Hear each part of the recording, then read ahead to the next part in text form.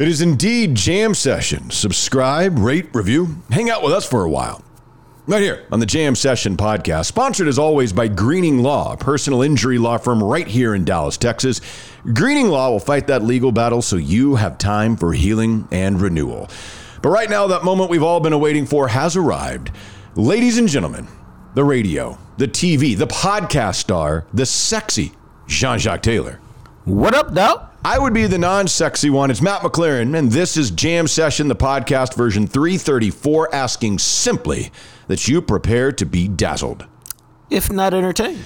And we've got a lot of thoughts on the Dallas Cowboys and the game against the Tampa Bay Buccaneers, and we will jump into all of that, but none of this is possible. We cannot even begin to do the podcast without our great sponsors, and of course, none better than Robert Greening and the Green Team.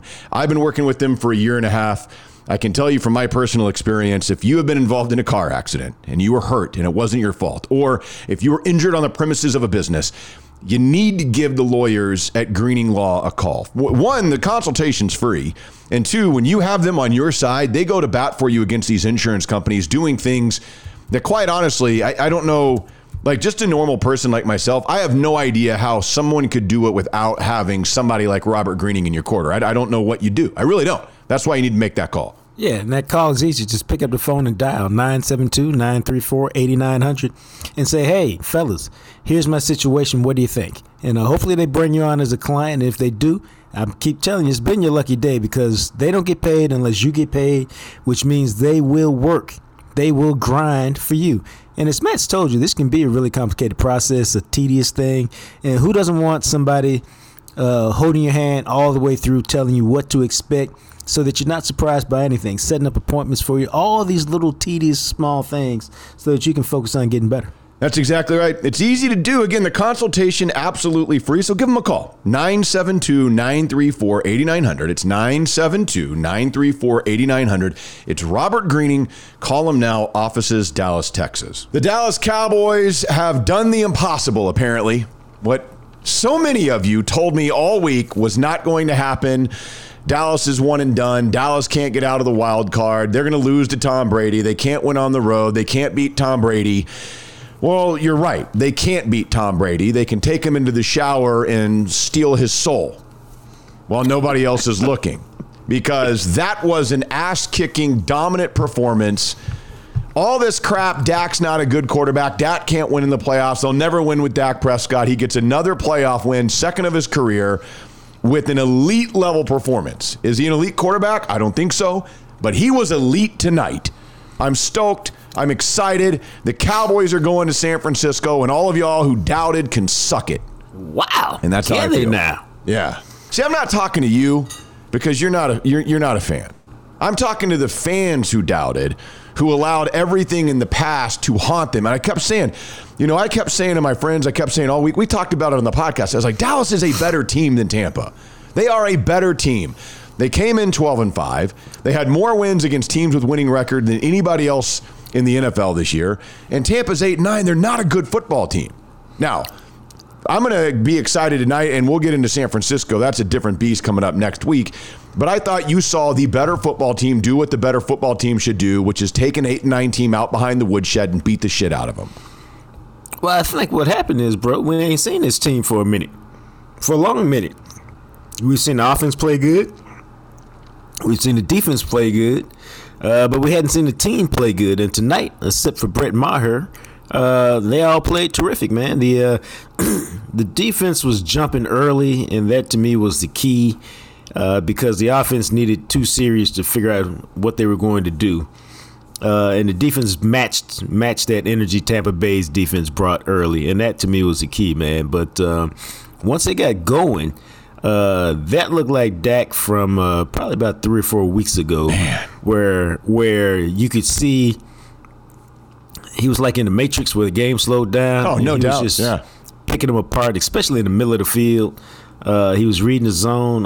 See, we talked about this at some point a few weeks ago because remember last year they had the book on him. You drop a bunch of guys in coverage, you make it muddied for him. He can't figure it out. Well, obviously that no longer works because they had a lot of success throwing underneath. He was patient. He took what was offered to him and got those gains.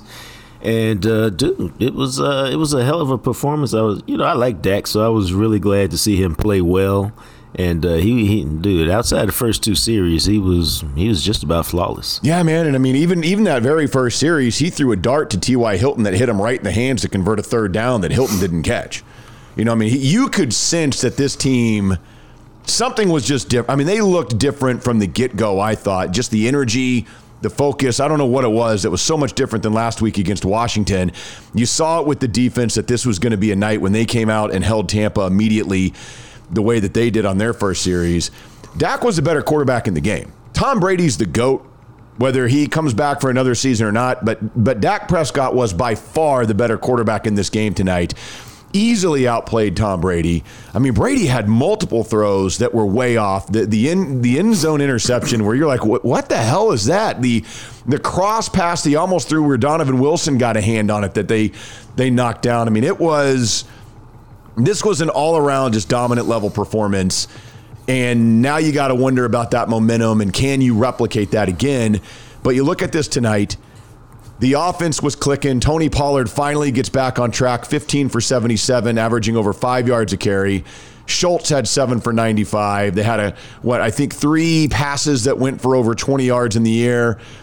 It's just all across the football field. Outside of Brett Maher, whatever the hell that was, they were just dominant. I mean, but again, okay, it's an 8-9 team. Like somebody goes, I don't know why you're so excited. It's just an 8-9 team. An 8-9 team that 5 out of the 7 people on ESPN in the pregame picked Tampa to win. An 8-9 team that I had so many people all week, the Bucs are going to win.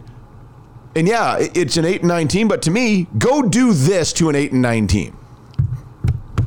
No, I mean, I think it was they did what they should do. I mean, I thought that they were the better team. They just hadn't been playing good.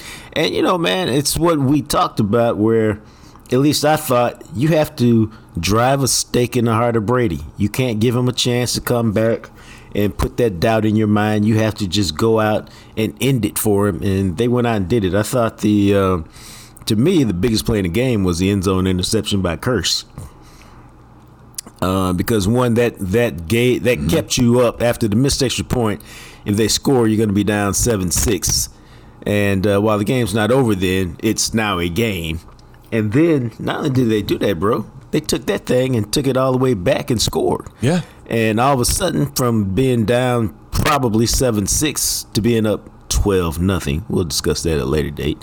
That to me was a huge swing. And again, what was it? It was his first red zone interception with the Bucs, first in 410 pass attempts. And the key to the game, I think that was the turning point in the game. But the key to the game, we saw very early, and we saw it often, and it's no surprise. It's how you have to get Brady. You have to pressure him. If you can't pressure him, you have no chance. Well, they brought that funk today, and at a certain point in time, as great as he is, decided he didn't want that smoke. No, he didn't. And again, you look at Dak. I mean, Dak in the first half, 15 of 20, 189 yards, 3 touchdowns, 4 of 5 on third down. He converted the fourth. I mean, he was playing on a different level. And this is why when people say, he's just average. Average quarterbacks don't do that in the playoffs against the GOAT. That's why when we say he's a good quarterback, does he have horrible games like he did against Washington? Yes. But to me, you can't be an average quarterback and show up in the playoffs and have a game like that on the road in a huge stage. He's a good quarterback. And I thought you saw, I mean, obviously today he had an elite performance. And he played better than good today. But, man, just all the way around. And I do think it's interesting, the defense, they ended up with 2 sacks officially on Tom Brady. They picked him off once. They were all over the field creating havoc. I mean, Chris Godwin had a couple of targets and ended up with 10 for 85. But outside of that, I mean, for the most part, they did a good job on Mike Evans. Diggs did, because he was on him for the most part. Man, Mike Evans did nothing until about 5 minutes left. Right, and really the Tampa offense didn't do anything except for that one series where they threw the pick in the end zone where they moved the ball down the field. Outside of that, it wasn't until the Cowboys and even the Bucs players to some extent were like, okay, let's just not get hurt because this is over. And then they started doing things. Yeah, but by then the game was over. I thought another critical juncture was the first drive of the third quarter. where I think they 3 and out or 4 and out or whatever it is. They took away whatever hope you can get from, okay, let's get this first one, let's take it down, let's score, we're back in it. They took away what little hope there was in that. And to me, once they didn't score on that drive, unless they made some mistakes, it was just going to be hard for Tampa to get back in it. Yeah, because you looked at it, and it was because Dallas, after they get that stop, they go 8 for 86. It's 24-0. And that's when I put this out on Twitter. Tampa, all season in their 17 regular season games, only scored more than 23 points twice. And this was an offense that averaged 18 points, and Dallas only gives up 20 points. So you look at an offense that's not really very good against a defense that's pretty solid. And I thought, man, even if this starts to turn, I mean, is Tampa even going to be able to get to 20? Because this is not an offense that puts up points, and they are in a massive hole that forces them to have to do things in a sense that they don't really want to have to do, like offensively. And you saw that. And I don't know, I'm sure when they finally scored and they went 10 on, what was it, like that 95-yard drive, and it was 24-6, you started to say, oh, here comes Tampa, watch out now. And I'm like, okay. So all of a sudden in the fourth quarter, are we going to see a 100% completely different version of both teams? I think what happens is, bro, because that can't happen. We've seen it this year. I mean, hell, we saw the Chargers get it done to them just 2 days ago. But I think the difference was, and this is very small, but I think it was a difference, really. When they don't get the 2-point conversion and it's 24-6, you're still like, well, fuck, we got, Jesus, we still got to score 3 touchdowns. If it's 24-8, you can convince yourself, if we can get a stop here and score again, all of a sudden we can make it 24-16 with 8 minutes left. Now we're back in it. Yeah. But when they couldn't get to 2-pointers, 24-6, you're still getting your butt kicked. Yeah, because then it was still a 3-score game, and you knew it was over. And just what a game. I mean, it's 31-6. Really, and I know Tampa scored at the end, and then they got the onside kick. When it was 31-6, this game's over. It's over, and this was a dominant performance by the Dallas Cowboys. We've seen them play like this. We've seen them get up, and again, I go back to the fact that they had the most wins against teams with winning records in the NFL this year. But it's always the people who want it out, and I've explained this. I get the frustration. I understand it. I don't know why we're not excited about this win, because now people, do it again against San Francisco, and then I'll start believing. Okay, but do you not want to enjoy this? Like, I don't. It drives me insane. Like, don't you think the Chargers wish that this was them? You don't think the Minnesota Vikings wish this was them? It's hard to win in the NFL. We've seen this franchise. Playoff wins don't grow on trees unless you're New England and Tom Brady. Bro, I mean, the thing about it was, and I said this, and again, I ain't breaking no news. It's just what it is. If they're going to win right now, to me, based off of what we've seen, they need to win it with offense. And so what happens is your quarterback comes out and plays his best game in a minute. They get 425 yards, which is much more like they've been used to doing. 26 first downs, which is insane. 7 of 13 on third downs. And, for at least a week, can you give Kellen Moore some love? Yeah. He was in his bag tonight. Oh, phenomenal. Man. He had several really nice play calls. And again, sometimes you have a nice play call and it doesn't work. But they were working tonight. He found a rhythm. And, I thought that 4th down call was a big call. And it was a nice call. It was brilliant. I loved it. Where you fake it and you hit Dalton Schultz in the flat. And, I've been a big Dalton Schultz critic. But he played his ass off tonight, man. Yeah, he did. I mean, he was fantastic. And the Dak touchdown run, which was badass. I loved that call. There was just so many of them throughout the course of the game. I really liked their jumbo package before Jason Peters got hurt, and they were bringing in McGovern, and it's almost like you had 6 offensive linemen out there. And that allowed you to do some things that were really different. And then obviously when Peters got hurt and they had to use McGovern at guard, and that kind of went away. But, man, when they were using that early on, I really liked that look, and it was effective. No, it was effective. It was designed to help get the run game going, but it was also effective as a pass thing. And that's about the play caller being creative and going, well, we're in the playoffs. What can we do to jumpstart the stuff that we've been struggling? And he came up with something. And so for that, give them some credit. The defense looked terrific, and what I loved, man, is Michael Parsons was like, "Hey, I'm healthy.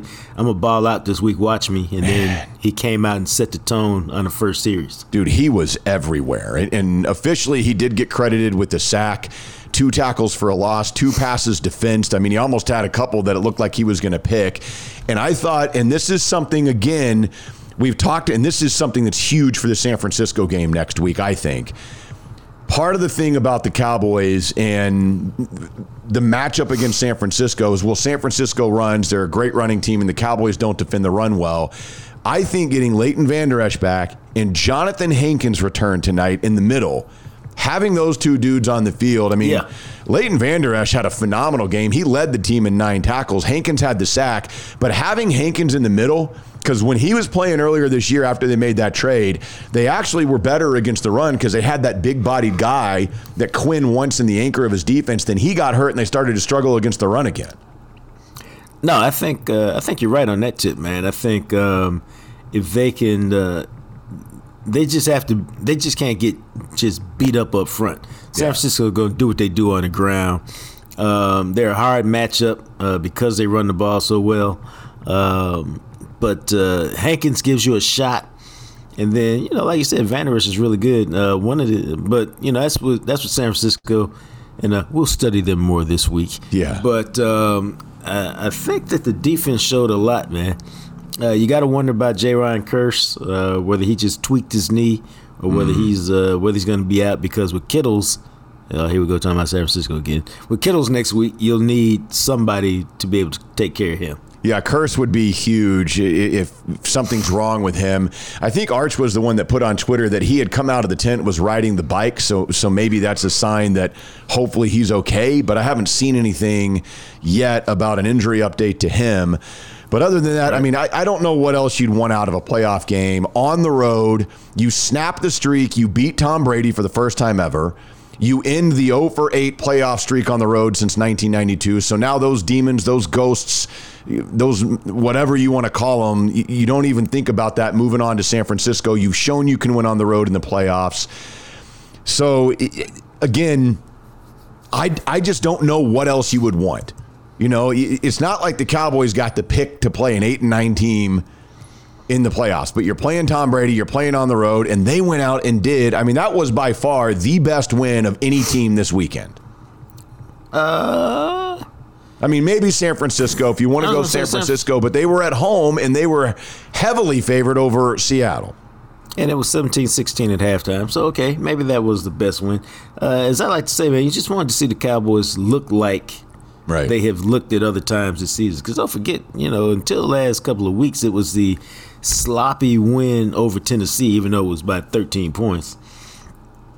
And then that no-show in the last one that just, had you feeling, or at least had me feeling uneasy about, like, why are you playing your worst football right now? Why does your quarterback look like crap?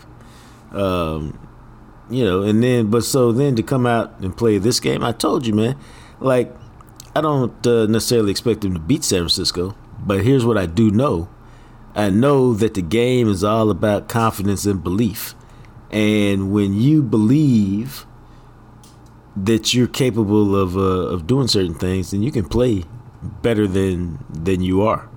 And they're a good team. Yeah. And so if they can elevate it, they can beat the 49ers. It won't be easy, but they're capable if they play their A game. I mean, I think we are aware of this. I mean, we've talked about this throughout the course of the year. This team can beat any team in the NFL. When they play the way they played tonight, they can beat anyone. And you look at this, and Archer had said this on one of our podcasts last week. The year that Mike McCarthy won the Super Bowl with Green Bay, they won 3 consecutive road games and then came to Dallas and beat Pittsburgh and won the Super Bowl. So McCarthy has done this. He's no stranger to winning playoff games on the road. He knows what it takes. Are they going to beat San Francisco? I have no idea. That is, like you said, we'll talk about it later on in the week, and we'll start looking at that. But that is a different opponent. I've said this going into the playoffs that I thought San Francisco was probably the best team in the NFC. I think we all keep wondering when the clock is going to strike midnight for Brock Purdy, or is he just like the next coming of Tom Brady, like this super late round quarterback that nobody knew was going to do anything, and 6 games into this thing is on a run. But this is going to be a good game because Dallas has a good defense, I think, capable of confusing him and doing some things that make Brock Purdy uncomfortable. That being said, you got to enjoy this, man. I think it's fair. If you're a fan, if you're a Cowboys fan, enjoy this for a couple of days and then look ahead when we get in the back part of the week, because this is a playoff win and you don't get a lot of those, as we all know. What is this, number 4 in the last however many years? Long time. I think it's a time also, man. It's just me that, people got to give Mike McCarthy some credit. Yeah.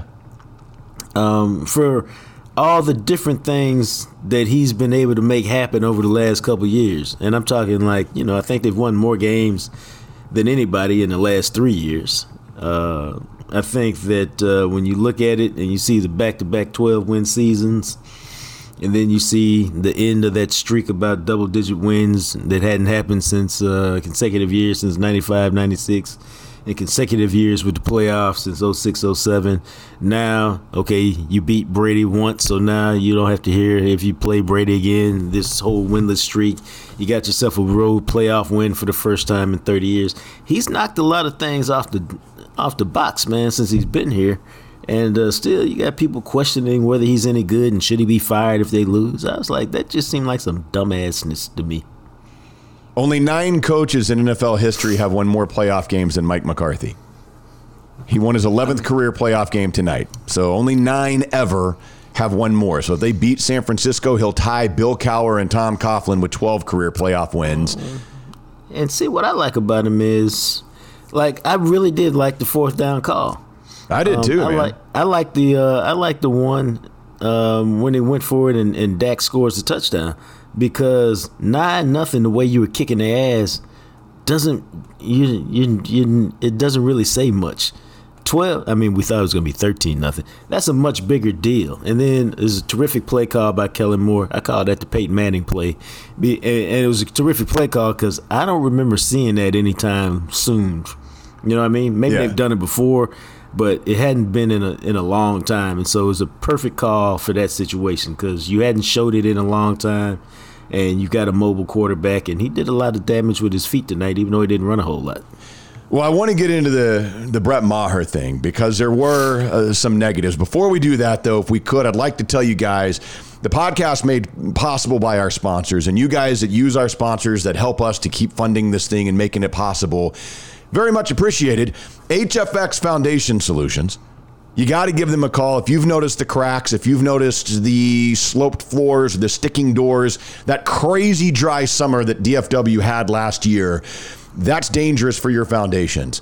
And then you got the monsoon of rain, and some of you started to realize, wow, I don't have gutters, and water's just sitting on the side of my house. They handle all that. They handle your foundation issues. They can handle your drainage problems and your gutter installations. It's HFX Foundation Solutions, and they service all of DFW, man. You got to get out ahead of stuff like this and give Aaron and his guys a call. No, we call it a colonoscopy for your crib because colonoscopy, when you get one, gives you a peace of mind. They go in there, they check it out, make sure you're good. Same thing with your house, man. They go in there, they check it out, they make sure it's good. They give you that peace of mind that there's nothing lurking in your house that's going to blow up and you get hit with a huge bill. If they do find something, chances are they find it early. And we all know if you find something early, it costs a fraction of the cost if you find something late. The best thing to do, though, is pick up the phone, give Aaron and his team over at HFX a call. Tell them you want a colonoscopy for the crib and you want it ASAP. Easy to do, man. 817-770-0174. Just check them out online at hfxfoundation.com. Also, of course, our guys over at Smokey John's Barbecue. If you haven't had a chance to check out the Jam Session Bowl at Smokey John's Barbecue, I don't know what you've been waiting on.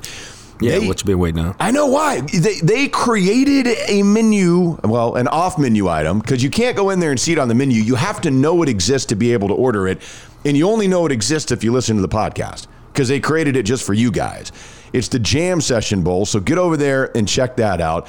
And don't forget that they are offering the Big Game Pack just in time for your big playoff game watching, and of course the big one coming up in February. You get this: a half gallon of brisket queso, 4 pounds of wings, 20 hot links. It comes with bread and chips and Smokey John's barbecue sauce and all that. All of that for $149.95. So go ahead and get your order in for the big game pack so you'll be ready for that game coming up in about a month or so, or any Cowboy playoff game that you might be watching. Maybe you're having a playoff party next week. Order the big game pack, man. Get it ready to go, because that is quite a deal. And I mean, we've talked about this before, but Smokey John slays it, man. I mean, you cannot go wrong.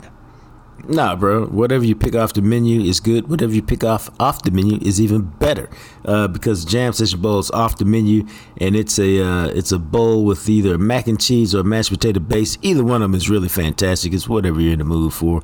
And then your choice of 2 out of 5 smoked meats. Your boy usually rocks with the brisket and the sausage. And then, dog, that's when they go to work. They put all that stuff that you find on a loaded baked potato, like sour cream and chives and butter and bacon bits. And then they drizzle it with that sauce. It's to die for, brother. Yeah, it doesn't get any better than that. It's Smokey John's Barbecue. Check them out if you're in the DFW area. They're right there off Mockingbird, in between 35 and Love Field, just north of downtown Dallas. Or find them online. You can order their sauce, their rub. They'll mail it to you wherever you are at SmokeyJohns.com online. So Brett Maher, I mean, nobody's ever seen anything like this because it's never happened in the history of the NFL. There has never been, ever, a kicker miss 4 extra points in a single game. And, you know, I've seen a couple of these where the stat comes out, and I think it was Todd Archer that I saw that had it first, that since 1932, Brett Maher is the only player in any NFL game, regular season or playoffs, to miss 4 extra points in one game. It's never happened before. I mean, you talk about getting in your own head, man, because he misses the first 2, and then he misses the third one to the completely other side.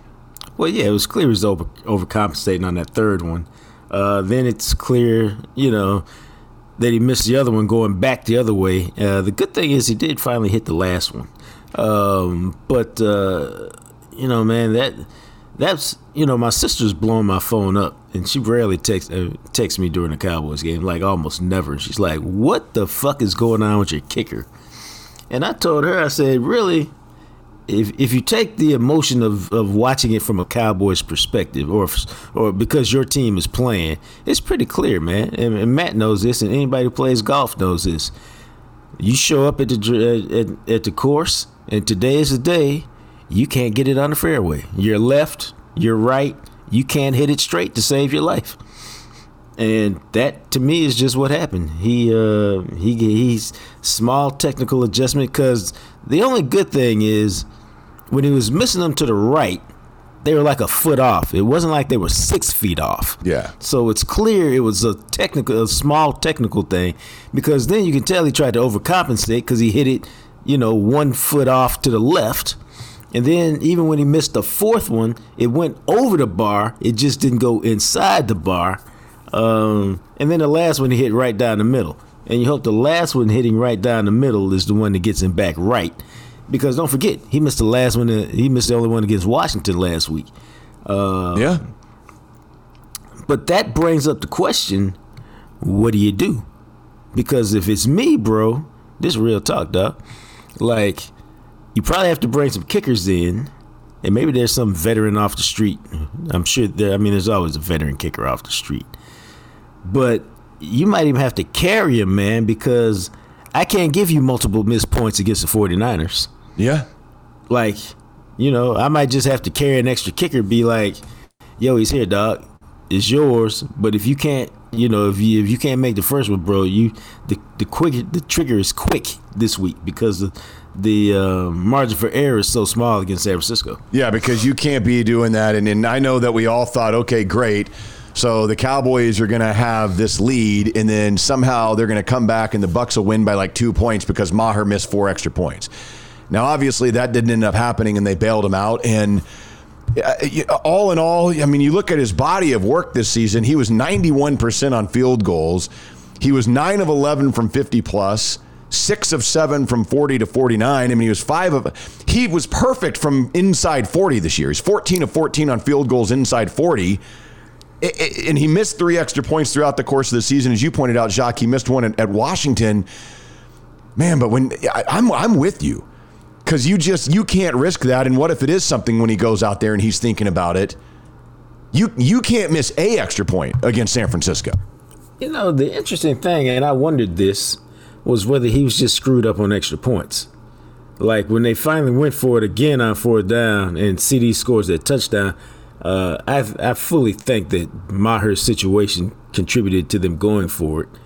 But I also wondered, like, if he could have gotten off the extra point line where it's 33 yards and just tried another kick, whether it would have been the same mental deal. Does that make sense to you? Yeah. Because it's no longer an extra point. The extra points are what's in my head, not regular field goals. Yeah, that makes sense. And so, yeah, man, I mean, that's like what, I mean, it's the craziest thing because it just became comical. And then everybody's like, okay, well, just keep going. You know, now you got to go for 2. And then the fact, I think that they had such a large lead, it allowed you, okay, we'll get out there and nail one. So as you pointed out, I mean, maybe that gives him some confidence moving into next week. Because you're right, man. I mean, San Francisco, points are going to be at a premium in the game against San Francisco. These are both 2 very good defenses, as I think everybody is well aware of. If you get a touchdown next week, you gotta have the 7. I mean, these are 2 of the top 6 scoring defenses. I mean, this very well may be a game that is 19-17, something like that, where you got to have that extra point. No, I think so. So it'll be interesting to see how they play it. Whether they just like, yo, dog, you ain't really give us much choice. We got to bring kickers out just to make sure, you know, or whether they go the other approach, which is, you drilled that last one right down the middle. Okay, so you're back now. Clearly, that was just a freak of nature thing. But I'm here to tell you, bro. The problem is, I've been around long enough that I've seen good kickers literally just lose it. Like Richie Cunningham, who some of y'all probably don't even know of or haven't remembered. He was like a terrific kicker for the Cowboys for like 2 seasons. Yeah. And he literally just lost it, and he was no good anymore. Dan Bailey was like automatic for like 7 seasons. And then he almost just lost it overnight. Yeah, it's true, he did. And so with kickers, man, they could be great until they're not. And it's more bizarre to me because he's been so good this year. I mean, I thought he should have been like certainly all pro. I mean, certainly Pro Bowl. Yeah. But maybe even all pro because he was killing it from 50 and beyond. And it was just like, wow, bro. Yeah, he was fantastic this season. That's why that was such an anomaly. But again, much like last week was an anomaly for this entire team, that's what's so weird is to see them come out, and it makes last week even more perplexing where you're just like, I mean, what in the hell was that? Which is why you just throw away the tape and you move on because they came out tonight. And this is where now, and I understand this very much so from all Cowboys fans, because now, like I truly expected they would win tonight. I really did. Right. I do not feel that way going into next week because San Francisco is a colossally better team than Tampa Bay. And this is what we've seen the Cowboys do. It's not the wild card round that scares me for this team. It's the divisional round because that's the hurdle they can't get over. So always, they're one and done. No, they're not. Like somebody mentioned that to me today. They're like, well, usually they lose their first playoff game more often than in the last 30 years. And I was like, actually, in the last 30 years, they've made the playoffs 15 times and they've won a playoff game in 8 of those years. So you're wrong. But this is what everybody thinks of. Like when they think they're one and done, they're thinking of this next round that they can't get past, whether it's winning the division and getting a bye, lose the divisional round, win a wild card game, losing the divisional round.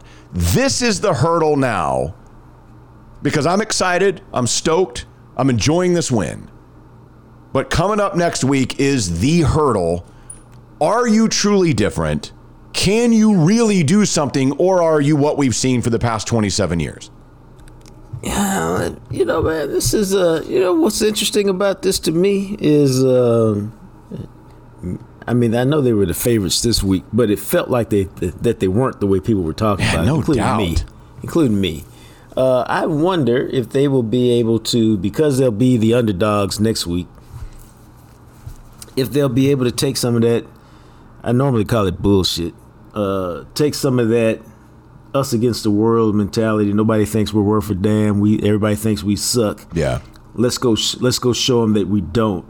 I wonder if they can bottle some of that and take it with them to San Francisco and figure out how to come up with a dub? I don't know, but they are the underdog. It is open. San Francisco is a 4-point favorite at home next week against Dallas. And we'll see. I mean, obviously there's that motivation. This is a team that knocked you out. Again, another one of those where you just like, oh, really? Like, come on, last year. But this is that hurdle, man. I mean, fairly or unfairly, much like McCarthy would say, and everybody associated with this would tell you, everything that has happened in the past has no reflection on this year's team because of how many different guys there are. None of those guys were there in 92, the last time there was a road playoff game, all this type of thing. But that's the reality of the franchise, and we've talked about this, is, we punish the current team for the sins of all the other teams that have failed. And so now it's kind of up to you to smash through that ceiling that 27 teams before you have not been able to do. But see, I think that's a fan and media creation. I don't think players. No, and I agree. It is. It totally is. And McCarthy did good to acknowledge it for anybody on the team who might have been thinking that. But literally, I don't have anything to do with what happened 4 years ago. Right. Because I was in college, or I wasn't here, or I was on another team. So none of that matters to me. And I think when your leaders are really leaders, and I think that Dallas has good leadership, I don't think that particular thing really matters because, again, they've only been here. McCarthy is only responsible for what happened the last 3 years. And hell, Dak was hurt the first year. Yep. And I think that's the approach that they'll take. I mean, I don't think they'll feel any pressure about that. This is fans going crazy because of their disappointment because they're the only constant with the franchise. Right, and that's exactly what it is. But it's, again, for the franchise as a whole, the players are going to come and go. And some of them will love more because you win rings, and others of you won't because you didn't get us one. And that's what it is. But we love the franchise and we love the team no matter what over the years. And you want to have that as a fan. But yes, I mean, the players, the coach, well, what the hell does that have to do with me? I wasn't a part of that. I didn't fumble the snap in Seattle. I mean, what do you that type of thing. Exactly. But that's what we've experienced. And so now we want you to show us, we want this franchise to punch through that and take us there. I mean, get me to the NFC Championship game and I will be beyond myself. And how wild is it that 3 of the 4 NFC East teams are moving on?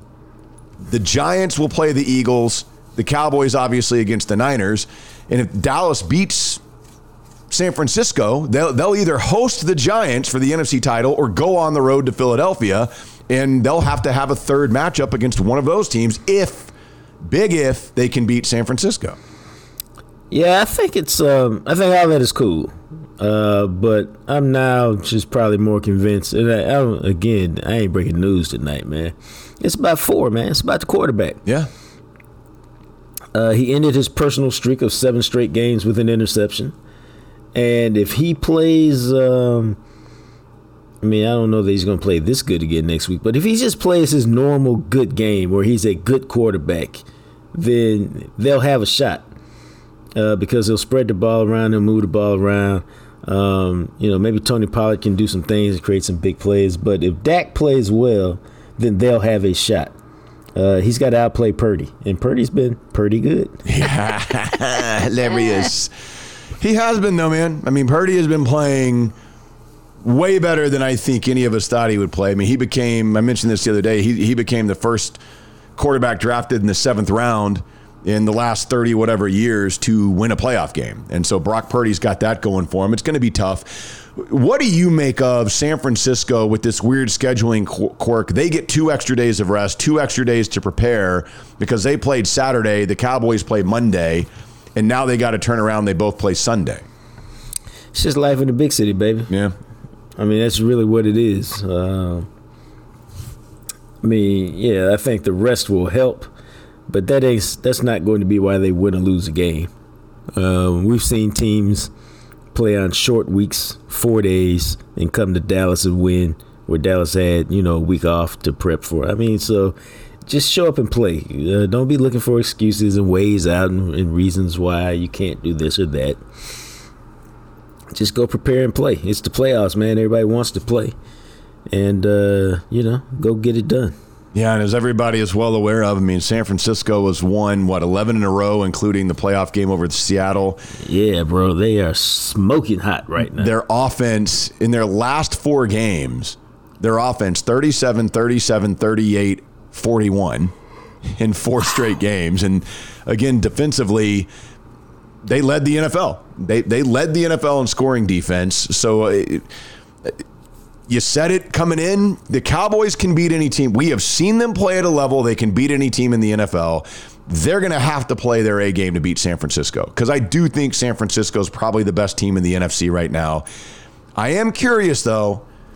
Can Dan Quinn come up with something? Micah Parsons, with some of the things he can do, Brock Purdy gets under. It's the same as anybody, man. If you make that dude uncomfortable and he sees some things he's never seen because this is his 7th career start, maybe you can confuse him a little bit and get a turnover or 2 that can swing things in your favor. We'll see. Yeah, you got to make him uncomfortable. Thing is, he's a guy who can make plays on the move. He's a mobile guy. He's not a runner, I don't think, but he's a mobile guy. He can extend plays, and that's a problem. Any of those cats who can do that, it's a problem. It is a problem. So the Cowboys, they've also got McCaffrey, who could bust your ass, and Deebo Samuel, who can bust your ass, and Kittles, who can bust your ass. Yeah, they got all kinds of speed and quickness, and Shanahan's such a damn good play caller. I mean, he will have something. The Cowboys, I guarantee you there will be a play or 2 in this game that they're like, yeah, we watched tape for the last 3 seasons and we've never seen that play. Yeah. Like Shanahan will just have something and it'll go for something huge. I mean, that's just, the dude is on that level. And we'll see. We'll see how it turns out, but enjoy this for the next couple of days, because this is awesome. The Cowboys have won a playoff game. Their season continues. We said all season they're one of the top 4 teams in the NFC. They have proven that. They are one of the top 4 teams in the NFC. Can they be one of the top 2? We'll find out. It's Sunday next week. It's January 22nd. That game coming up on Sunday. I believe it's a 5:30 kick. It's that weird, not night, like late evening, not afternoon, but not nighttime kick. 5:30 next Sunday in San Francisco. So get ready for it. All right, so before we get into this trip around the block, let's tell you about Brews Biltong, man. Brews Biltong, as Jacques likes to tell you, the butt strips, because that is literally what the word biltong means. It is a South African air-dried meat. It is delicious. Brews Biltong, BRUS Biltong, online at brewsbiltong.com. And you get to try it for 15% off on your first order, your 10th order, just because you listen to the podcast, man. And this is one of those snacks that once you get into biltong, like if you're a beef jerky fan, once you have Brews Biltong, I don't know that you can go back to beef jerky. And once you try biltong, you're like, damn, this is really good. It's lean. It's healthy. There's 0 sugar. There's no artificial ingredients. It makes a perfect snack. Don't lie to the people, dog. Once you have biltong, you ain't going back to beef jerky. It's pretty simple, man. It's 240 calories, man, in a 2-ounce pouch, 30 grams of proteins. You can have guns like your boy. Bang, bang, bang! I know I like to surprise y'all sometimes with nice. That. But it's a great snack, man, on the real. If you're looking for something local in the middle of the day, keep you full, this is the way to go. It's succulent, it's tender, it's juicy, it's everything that beef jerky ain't. And that's why we tell y'all, once you go biltong, you never go back. I like that. Once you go biltong, you never go back.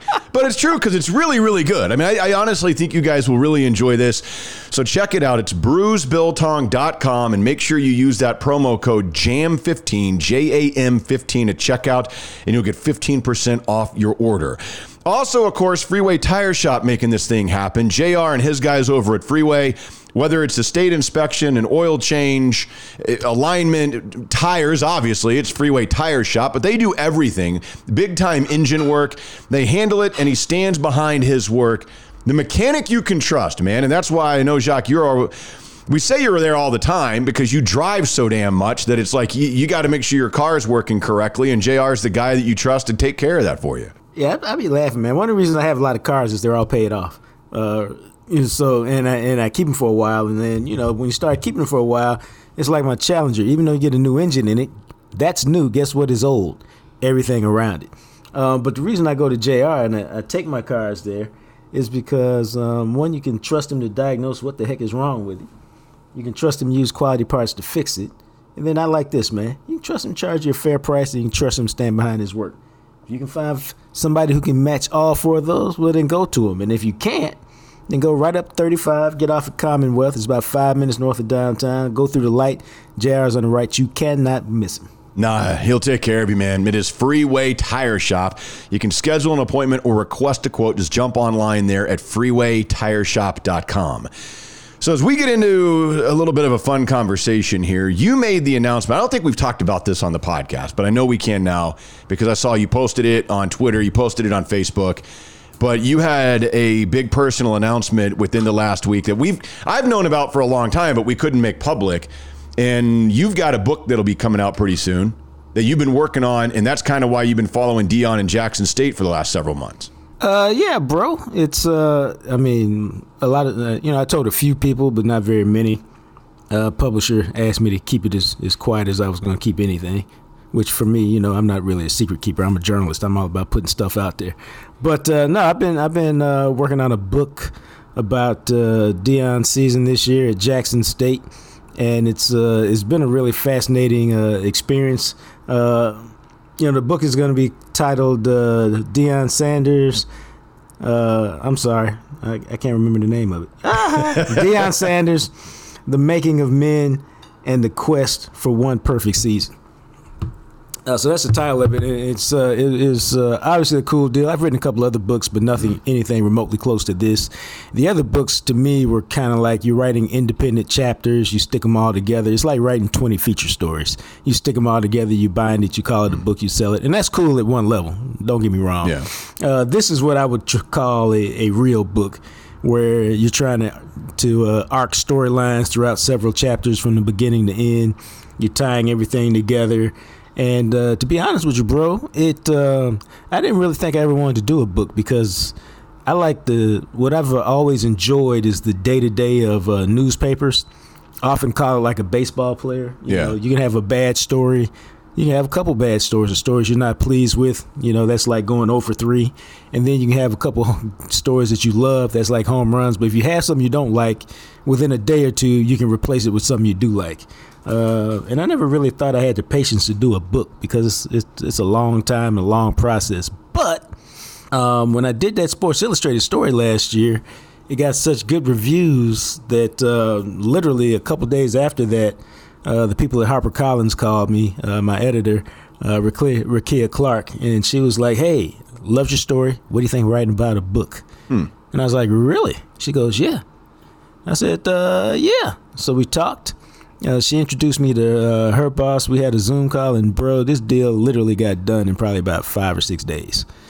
And it's been a great experience. Deion, with my experience, my relationship with him back from '95, back when he played, it's been great. He basically gave me access to the building. I was able to sit in on team meetings and position meetings and his meetings. There's only 2 times he didn't let me hang out, and one of those was his meeting with Travis Hunter at the very start of the season when he was going to determine whether he was going to play or not, and that's Travis, the 5-star cornerback receiver. But outside of that, bro, I could go anywhere and do anything and talk to anybody I want, and that to me was a blessing. And so now we're just in the grind part and the writing part. So how long does that take? Like once you get into the grind part and the writing part, like is there like a dead set date that you have to have that it's supposed to go to the publisher or whatever? Oh, yeah, that date is March 1st, my friend. Oh, wow. Okay. So 6 weeks. Yeah, normally you have a couple years to write a book of this magnitude. But because it's about the 2022 season, you have to hurry up and get it out. But I've been following the team since July. I've been writing all along the way. And so, I would say I'm probably a little more than halfway through. But, I'm in the part now where I usually just get up and I try to write 8 hours a day. Damn, really?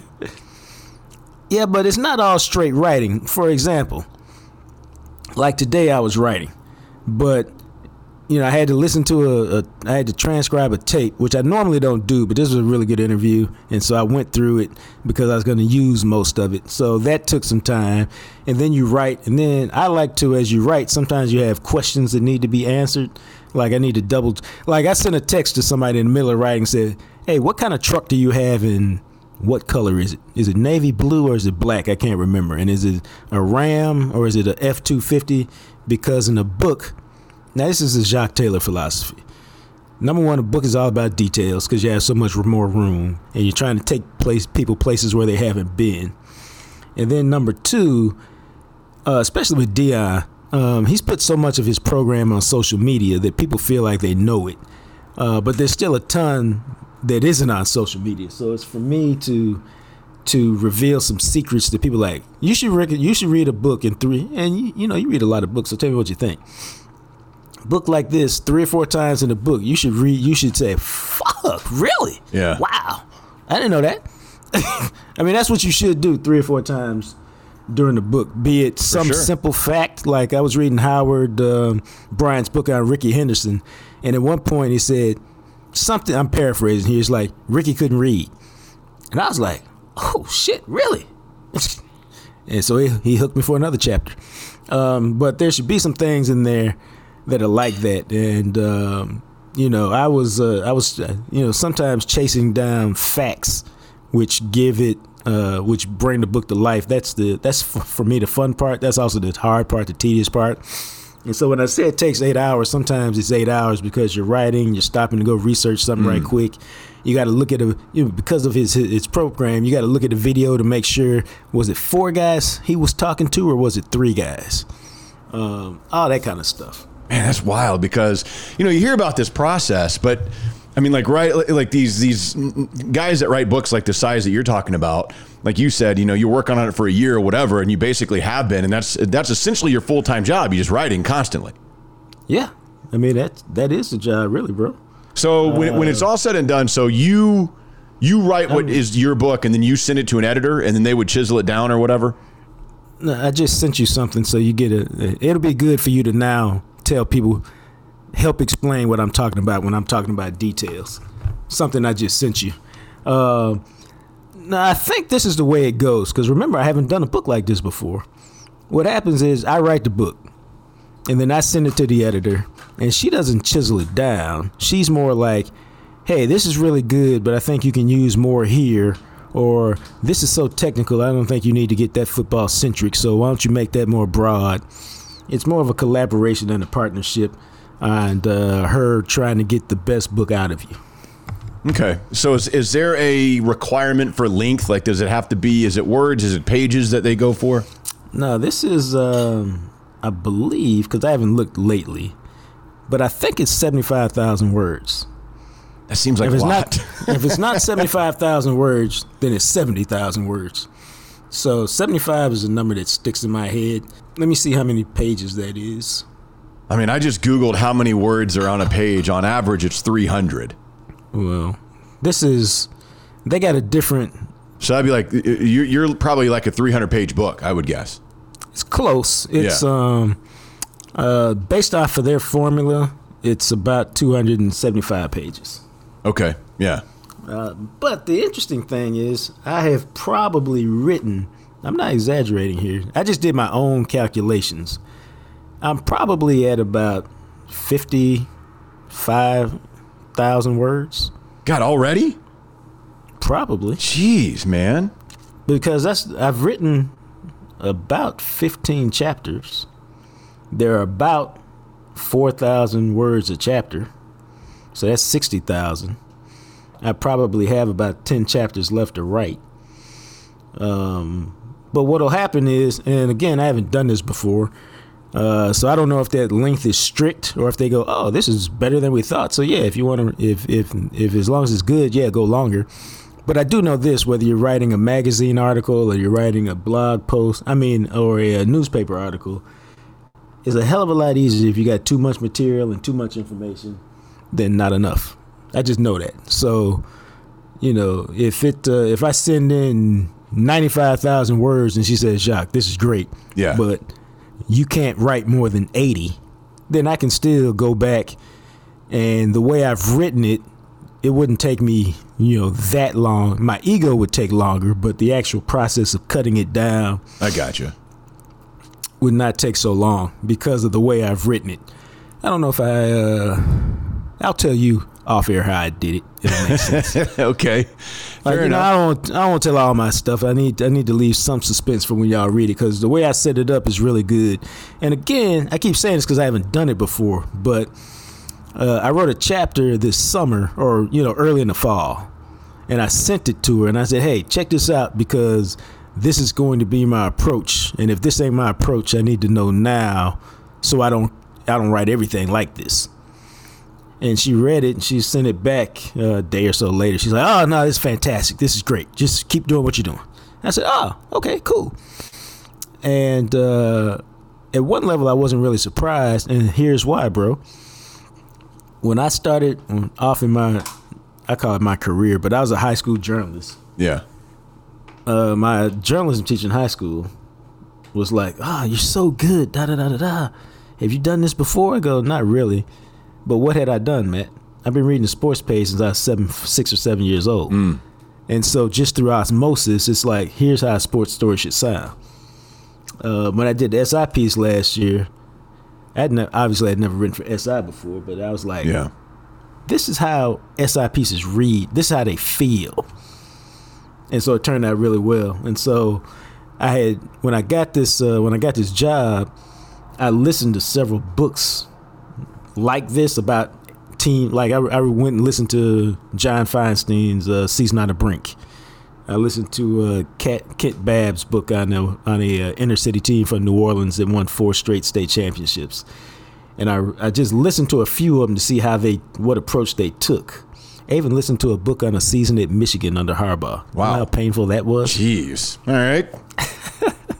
But I did all of that, dog, just to get a feel, not to copy it, but just to get a feel for how these books are written. And so when I wrote that chapter and presented it to her, and she was like, cool, this is great. I was like, all right, I feel good about how I'm going to do this. Yeah. And I know how I'm going to do it. And so now I feel really comfortable about it. And, let's go. So it goes to the publisher. Your deadline's March 1st. And do you have any idea when it's supposed to be released yet? Yeah, it should be out. Let me double check. Because I didn't realize this. Publishing dates are Tuesdays. It should be out Tuesday. Yeah, they publish on Tuesday. Interesting. It should be out Tuesday, September 12th. Okay, nice. So right at the beginning of the college football season, essentially. Yeah. Okay. Yeah. Yeah, very nice. Yeah, I guess that's interesting because like new videos, like new movies and stuff, like for you to rent on Prime now, it used to be in video stores or whatever. They always were released on Tuesdays. Yeah, I remember that. I don't know why. She told me why, but I can't remember why. Because there's a whole lot of questions I asked about the process. Like, why does it take so long? Yeah, man, that is because if you turn it in, that's what, 6 months.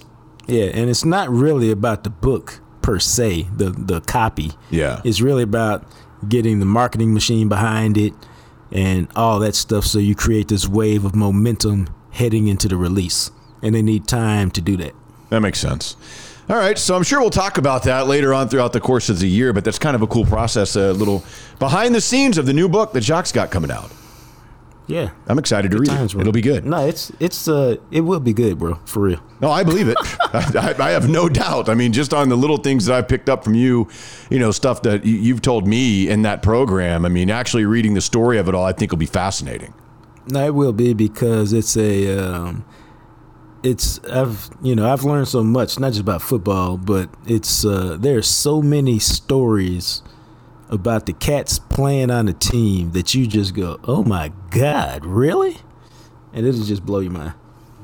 So look forward to that later on in the year, as we all will. The other thing that I wanted to bring up, because I thought, we all go to the grocery store, we all have to buy stuff, and I think I might have mentioned this before, but I'm an egg person. Like, I eat eggs like crazy. I eat 3 eggs every single morning, usually 5, at least Monday through Friday, and sometimes on Saturday as well. And that's just what I eat for breakfast. I eat eggs.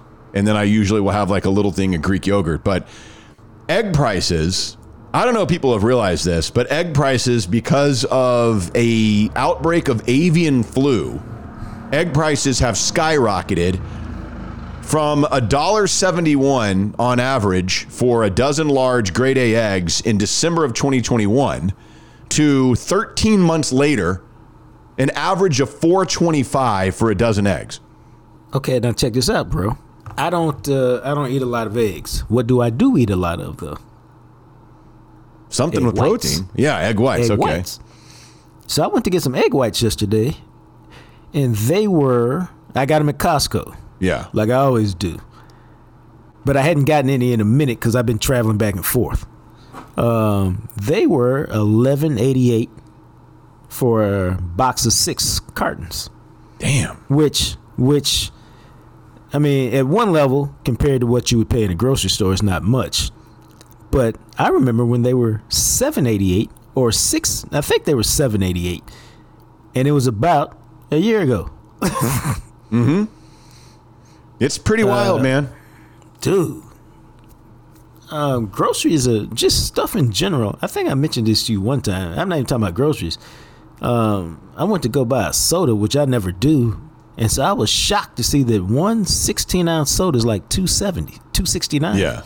And I was like, it ain't that serious, bro. Y'all can keep this shit. And so then I went over and said, well, since I'm not going to get a soda today, perhaps I'll treat myself to a Reese's peanut butter cup. And that thing was literally $2.70. I said, Jeez. y'all can keep this too, bro. So no, man, I don't know if it's inflation or what, but everything is uber expensive these days.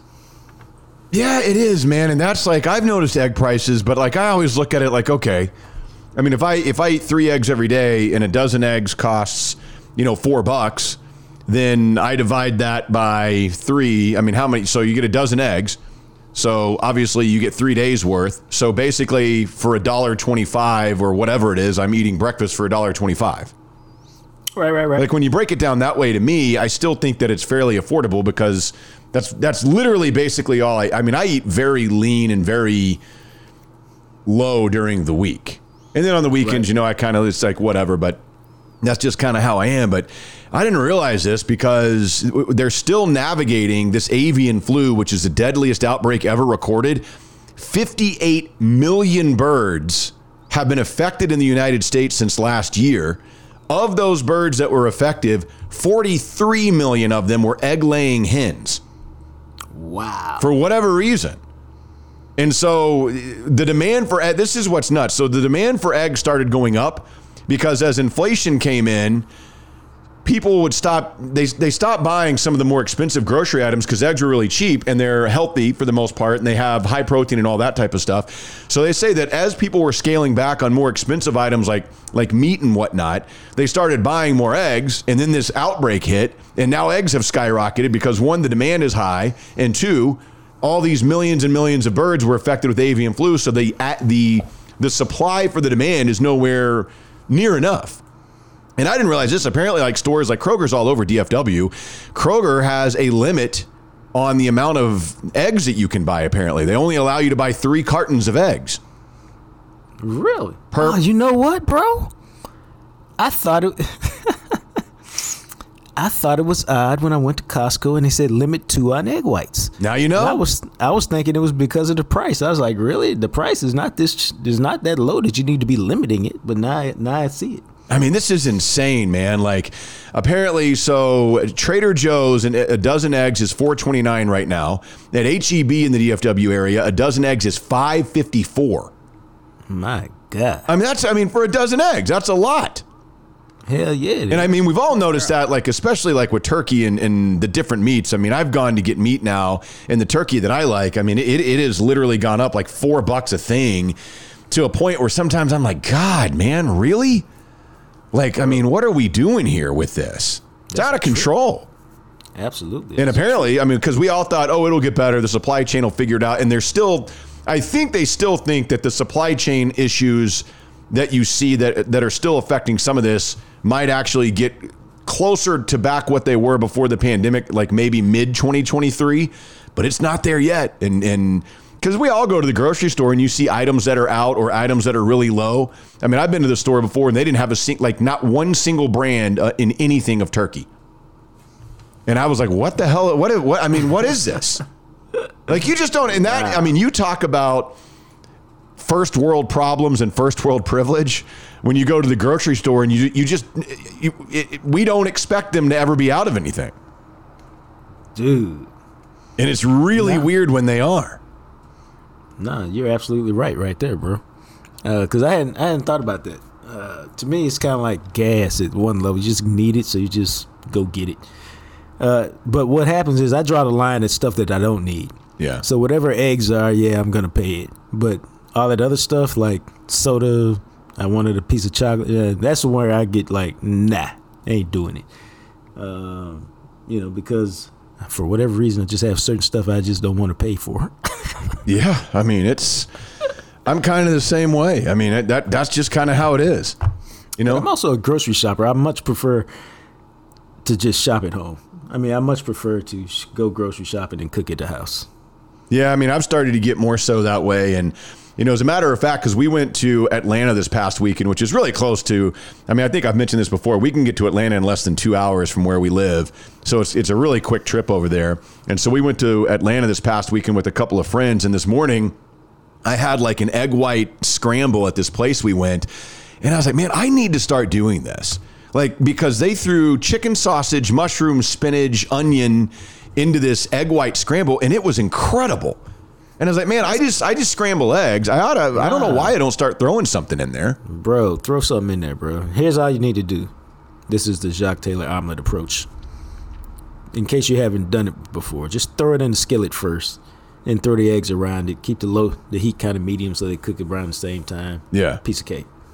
Yeah, and that's what I got to figure out, how to make sure that it all, because generally speaking, like whatever sausage you buy, it's usually pre-cooked, and you can eat it, but you just want to warm it up a little bit, or maybe get a little grill mark on it or something in the skillet. But there was that for you, and then I had something for you. Okay, what do you got? Because I found this interesting, and I'm just curious because I know you had an interesting experience. So I was up in New York City last week. Doing a variety of things. Yeah. I stayed at an Airbnb because, yeah. For some reason, I used to just be like, I need to stay in a hotel. But now, you're like, I have options. I could stay in an Airbnb depending on the city and how easy it is to get where I'm trying to go, or stay in a hotel. So it's just a good deal and good options. So remember last week I told you I got caught up in the FAA fiasco. So here's what happened. Oh, damn. Okay. Well, so I couldn't get out of town to cancel my flight. Yeah. And so I called the Airbnb host. It was a lovely room. Nothing wrong with the room at all.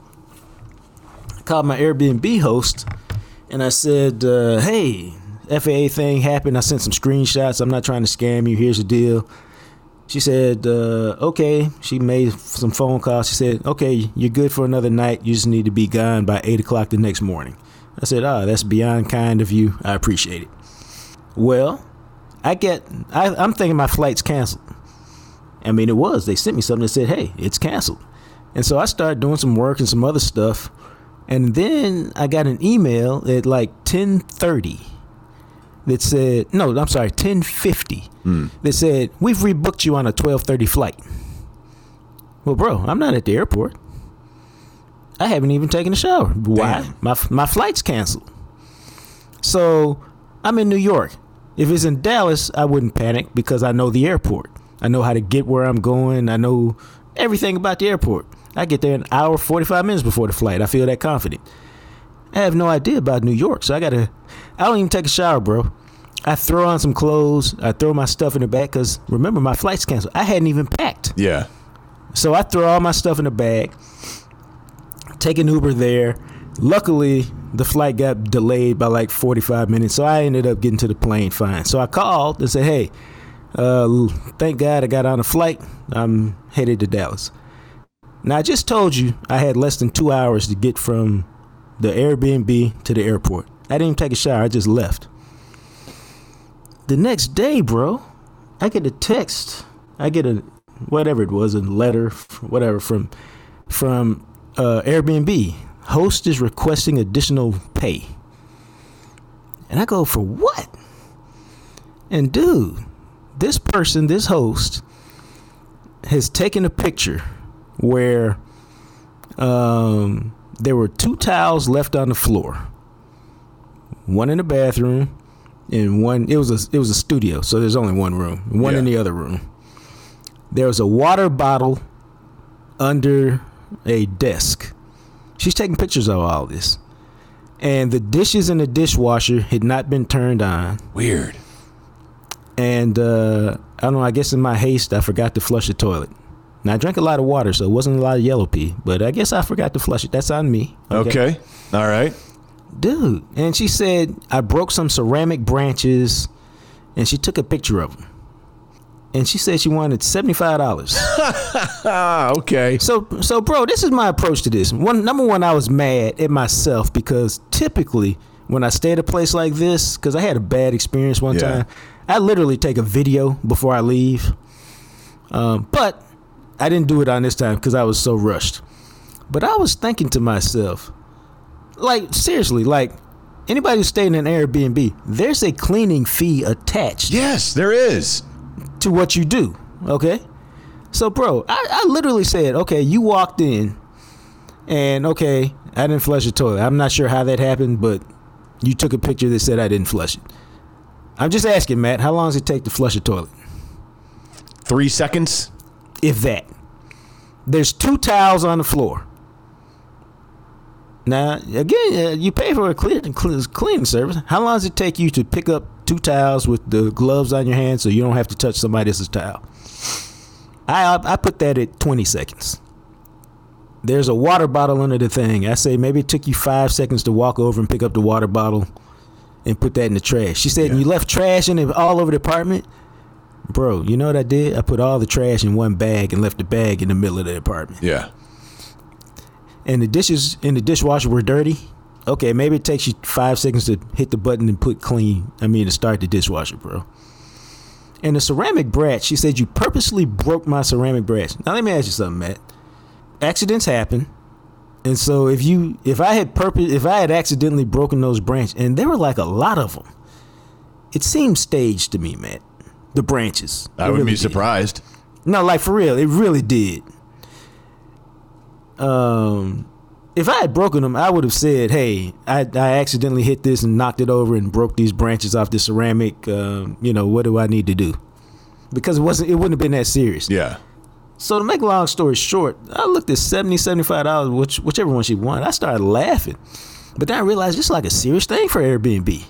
So I wrote this long note almost saying all the stuff I just said to you. And I said, here's what I'll do. Because I didn't realize this. When there's a dispute like that, they say you can pay the full amount, you can pay nothing, or you can pay whatever you think it's worth. So how much do you think I said I thought it was worth, Matt? And I was trying not to be an asshole. So I mean, $20 I probably would guess. Bro, that's why you my boy. Seriously. Just based on what you're describing, I mean. Dude, and what is that for? And I don't really believe I broke your ceramic branches, but if I did, $20 should allow you to go to your version of Pier 1 or something like that Tuesday morning and replace them. And so I sent $20. Has she responded, Matt? Nope. You know what that means? She said, oh, $20 is fine. Cool. Yep. And I was just like, what a bitch. Yeah, man. I mean, Airbnb and if it had been a dude, I'd have been, what a dick. Yep. Because, again, and I couldn't get back in the thing to see, but I guarantee you, because the room, I think, was $200 a night, something like that. I guarantee you that cleaning service was probably $150 or $100 of the stay, something like that. But she was like, I had to call in additional cleaning. And I'm like, then you're dumb. That's just, she's full of shit, quite honestly. We stayed in an Airbnb the last couple of nights in Atlanta. It was a cool place, fine. But I'm looking out when we checked out and the cleaning fee is like a couple $100. And I'm like, why are we, because it says, please take the trash out. Please. I'm like, why am I doing this if I'm literally giving you $200 so somebody comes in here and cleans it? Because it's not you. You're not cleaning it. You're paying somebody else to come clean it. Bro. And I've never understood that. Like, what the hell difference does it make what it looks like when we leave? Like, unless I took a shit in the middle of the carpet, You know, Right. I mean, just normal. Okay, I left some towels out, or I left a little bit of trash in the trash can. Like, whatever. Dude, and she It's took this ridiculous. picture. Here was the funniest part to me. As part of her claim, she took a picture of a box of trash bags that I had left on the coffee table. Those trash bags were delivered to the apartment. And I was like, oh, I guess I'm supposed to take they're delivered. I guess, she's got a regular delivery, and I'll just use one of them to bag up the trash. Yeah. Because I took out a batch of trash, because like I said, I was there for like 5 days. So I took out a bag of trash the day before and set it on the curb. I mean, you know, these Airbnbs, it's like, and I think I've told this story before, where for my 40th birthday, when we rented that Airbnb, and me and the lady are banned from Airbnb now. Like, we're banned because of that, because somebody had gotten sick that night, and we used baking powder to clean it up. Baking powder, by the way, that was in their refrigerator, that we got from their refrigerator, and we used it to clean it up and cleaned it all, and we accidentally left some baking powder apparently on the nightstand. And this girl took pictures of it and sent it to Airbnb saying that we threw a party and we're doing cocaine. Wow. And you have Airbnb banned us. And Airbnb, there's nothing we can do about it. Because it's connected to your email and your phone number. So unless I get a new phone number, I can never use Airbnb. And it's bullshit because it wasn't. I mean, you were there. Nobody was using cocaine. I mean, nobody. You don't even get down like that, bro. No, and I thought that was like, not to mention the fact that the picture that she took and sent in, I was like, and I think I might have, because we tried to email Airbnb about it and ask them, and they're like, well, our decision's final. I'm like, this is so ridiculous. Because the picture that she sent of the cocaine supposedly was probably like $3,000 worth of cocaine. I mean, it was like a pile of baking powder. And I was like, no one would leave that kind of cocaine just sitting around. You know, like a little dusting. I get why you're confused. But what are you doing? And it's so silly. So now anytime we get an Airbnb, somebody else has to book it for us, or we have to use somebody else's information so that we can use it. All right, well, I just had a thought. You say it's connected to your phone number, right? Yeah. Just go to text now and get another phone number. Oh yeah, I guess I could try that.